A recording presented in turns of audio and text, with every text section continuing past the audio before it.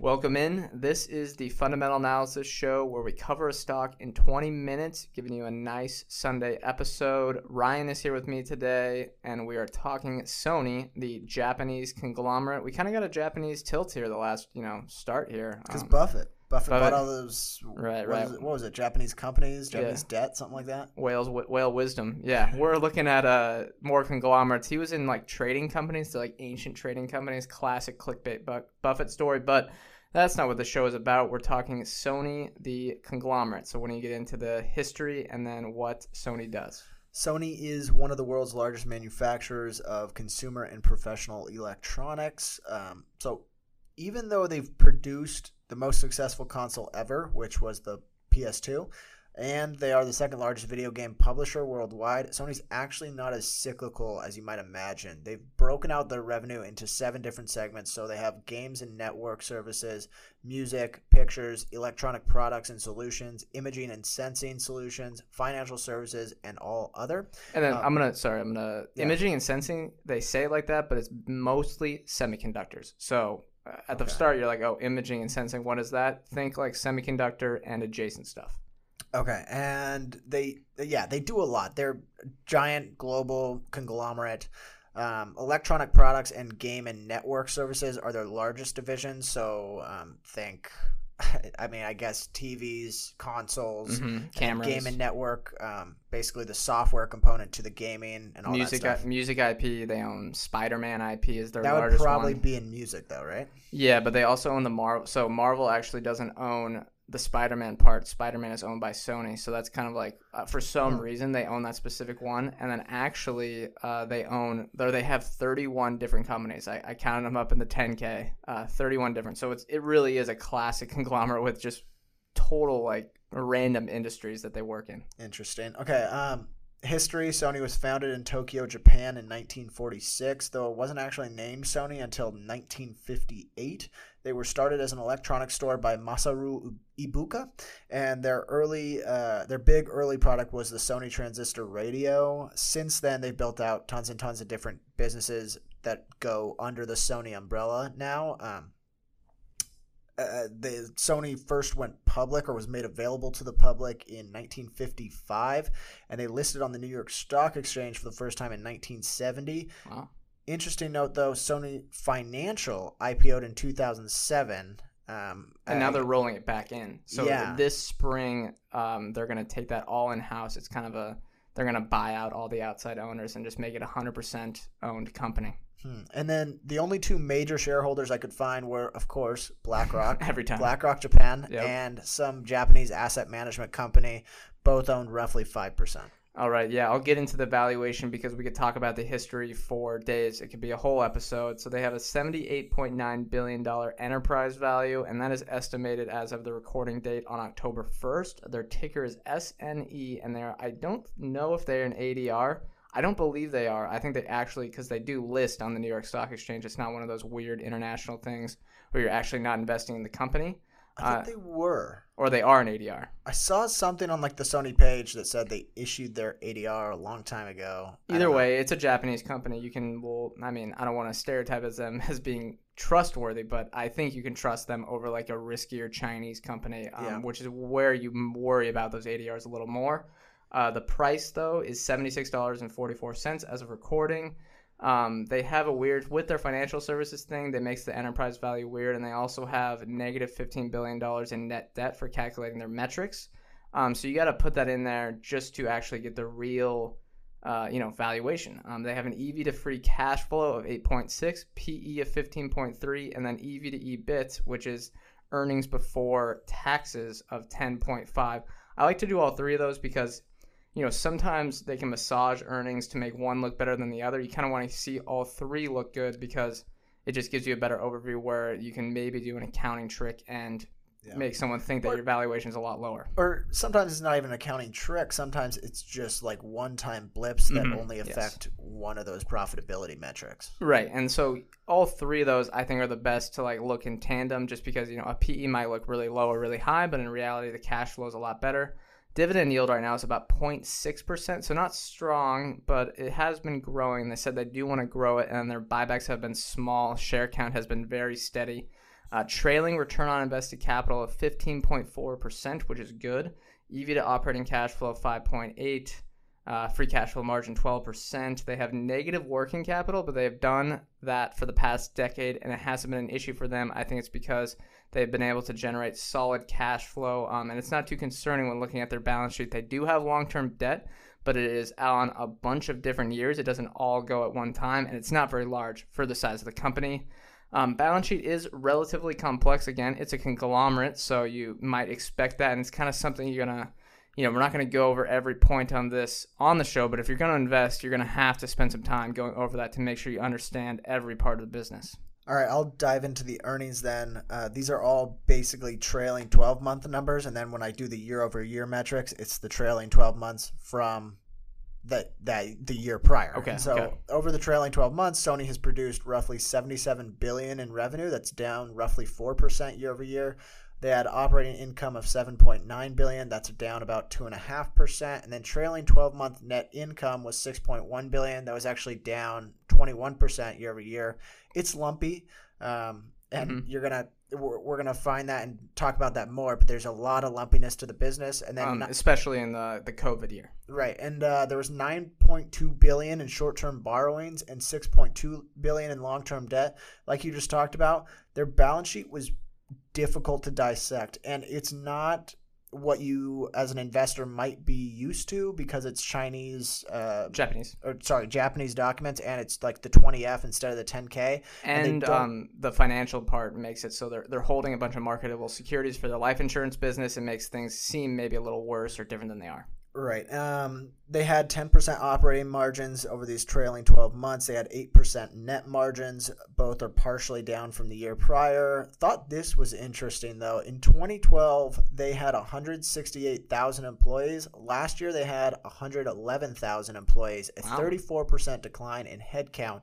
I'm curious how much that is helping lead to since 2012, operating income has expanded. Yeah, I'm curious and the margin's been a lot better, right? Yeah, it's still lumpy somewhat, and you could pick random years and it might be off, but they are more profitable on a margin basis. I'm curious if that plays into it. Maybe some automation. Who knows? Yeah.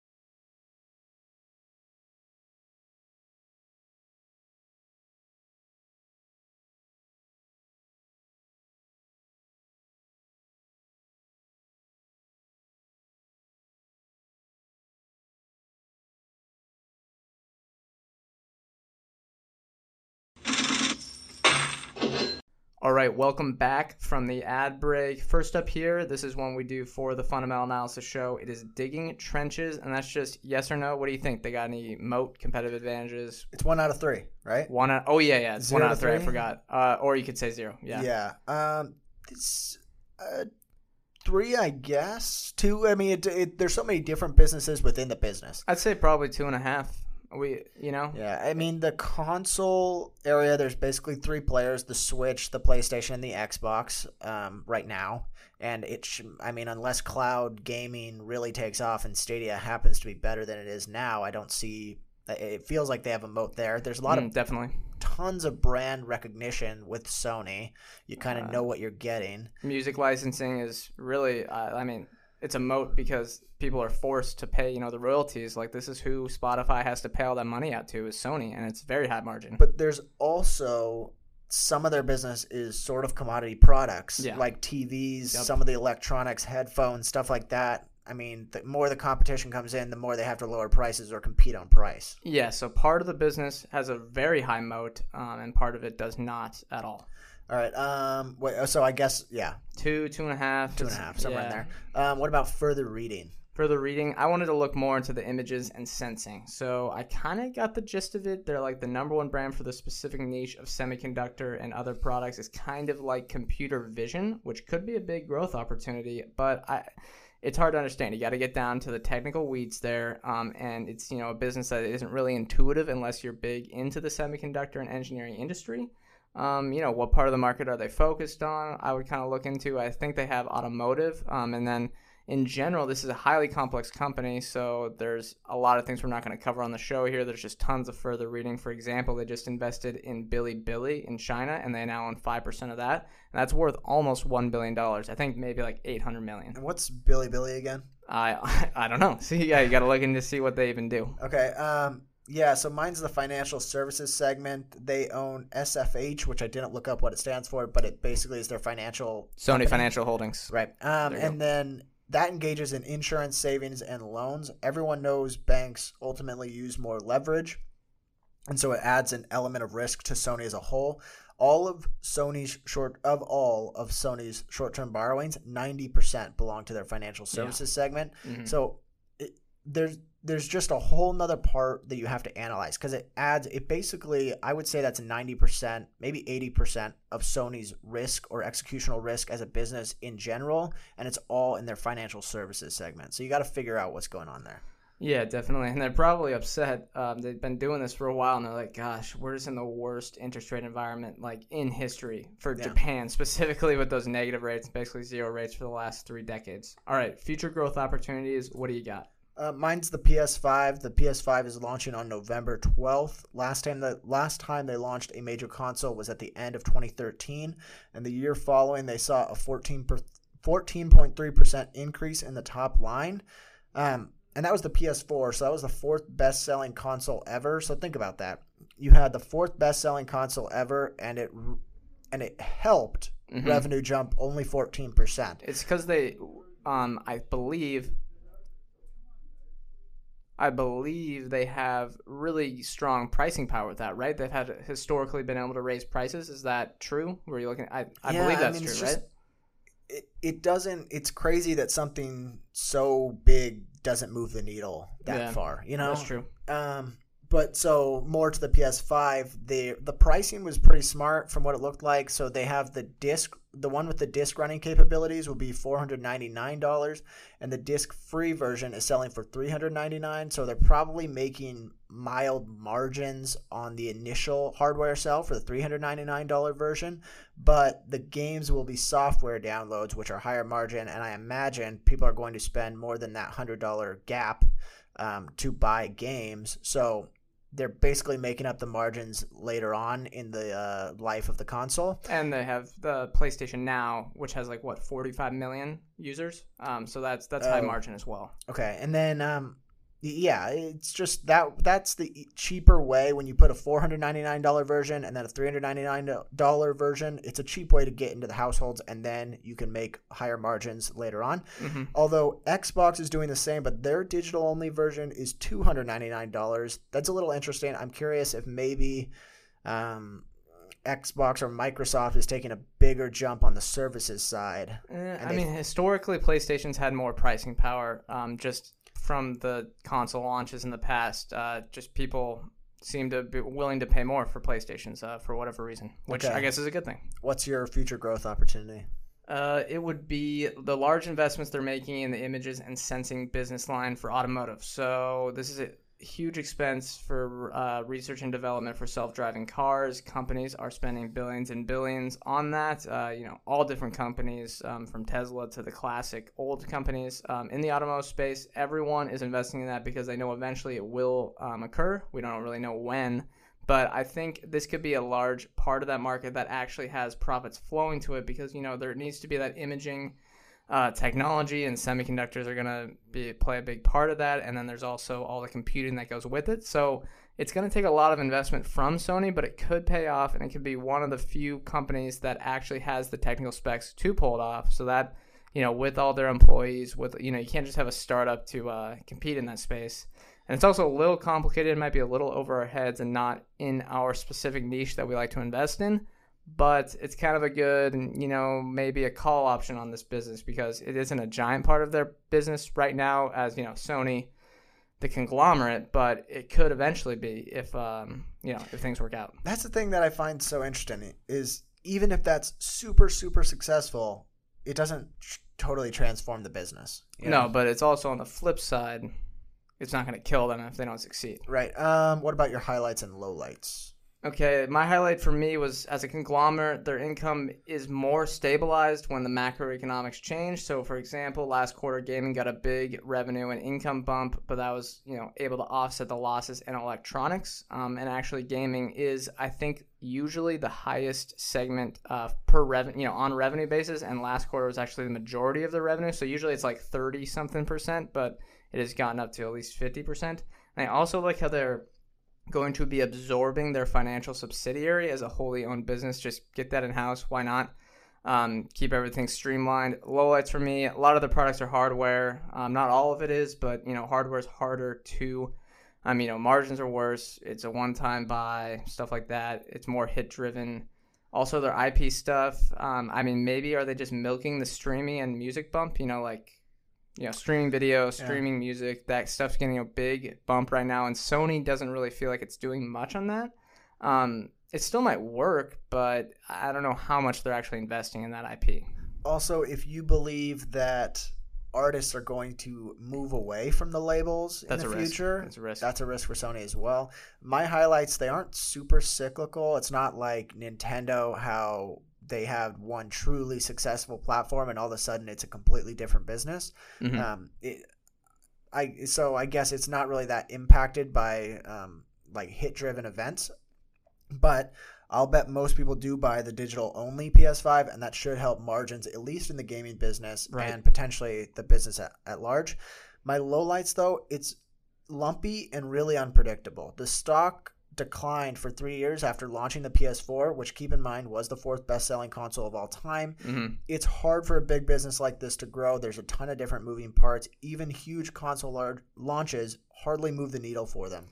And that doesn't mean that they can't return value to shareholders through improved cost structures, but for reference, over the last 15 years, revenue has declined 7%, or at best is flat. And you can pick out independent points in time, but it's super lumpy, and I guess this will lean into our next question. I have no idea what the financials will look like next year. Yeah, I don't know I think there's a floor. There's a high floor because it's not like every business is going to go away. But yeah, it's tough to analyze. You really got to dig in, and it might take a month to fully understand this business. So last question here. Are we more interested or less interested in Sony after today? I'm not very interested in this company because of the lack of predictability on my part. I like a company where you can say, all right, they have, A, B, and C going for them. That should drive revenue, should lead to sustainable growth, and might change the margin structure or the margin profile for the business. It's hard for me to tell. Like, even if PS5 is a total hit and the software downloads change the video gaming margins, they could have a total drop-off in electronic sales and basically be flat. So it's really unpredictable on my side, and that's not something I like to see. Yeah, I'm going to say the opposite. I'm more interested. I do agree with your points there, but the valuation intrigues me because I do think they have a high floor and that Sony is going to be able to generate lots of cash flow for years to come. It's not going to likely grow that much, but that's the conundrum you get into here. Like, if you could invest in a high growth company trading at 100 times cash flow, or do you want to invest in a company trading at less than 10 times cash flow? You have to weigh those odds. And I don't know, I'm not an expert in Sony's business. I definitely have to read up more on them, but I am interested, and I would take a look, especially at this valuation. It is worth noting they've been last year or 2 years ago, they had a free cash flow multiple about half of what they have now. So they have had a bit of a run up in the stock price as of late. Yeah. Just because the cash flow multiple is fairly low comparatively, it doesn't mean it can go lower. It can't go lower. Right. All right, that's going to do it for this episode, guys. Thank you for listening. Make sure to follow us on Twitter, as always, at ChitChatMoney, and email us at chitchatmoneypodcast@gmail.com for show suggestions. We love those. Remember, we are not financial advisors. Anything we say on this show is not formal advice or recommendation. Thank you for listening. We'll see you on our next episode.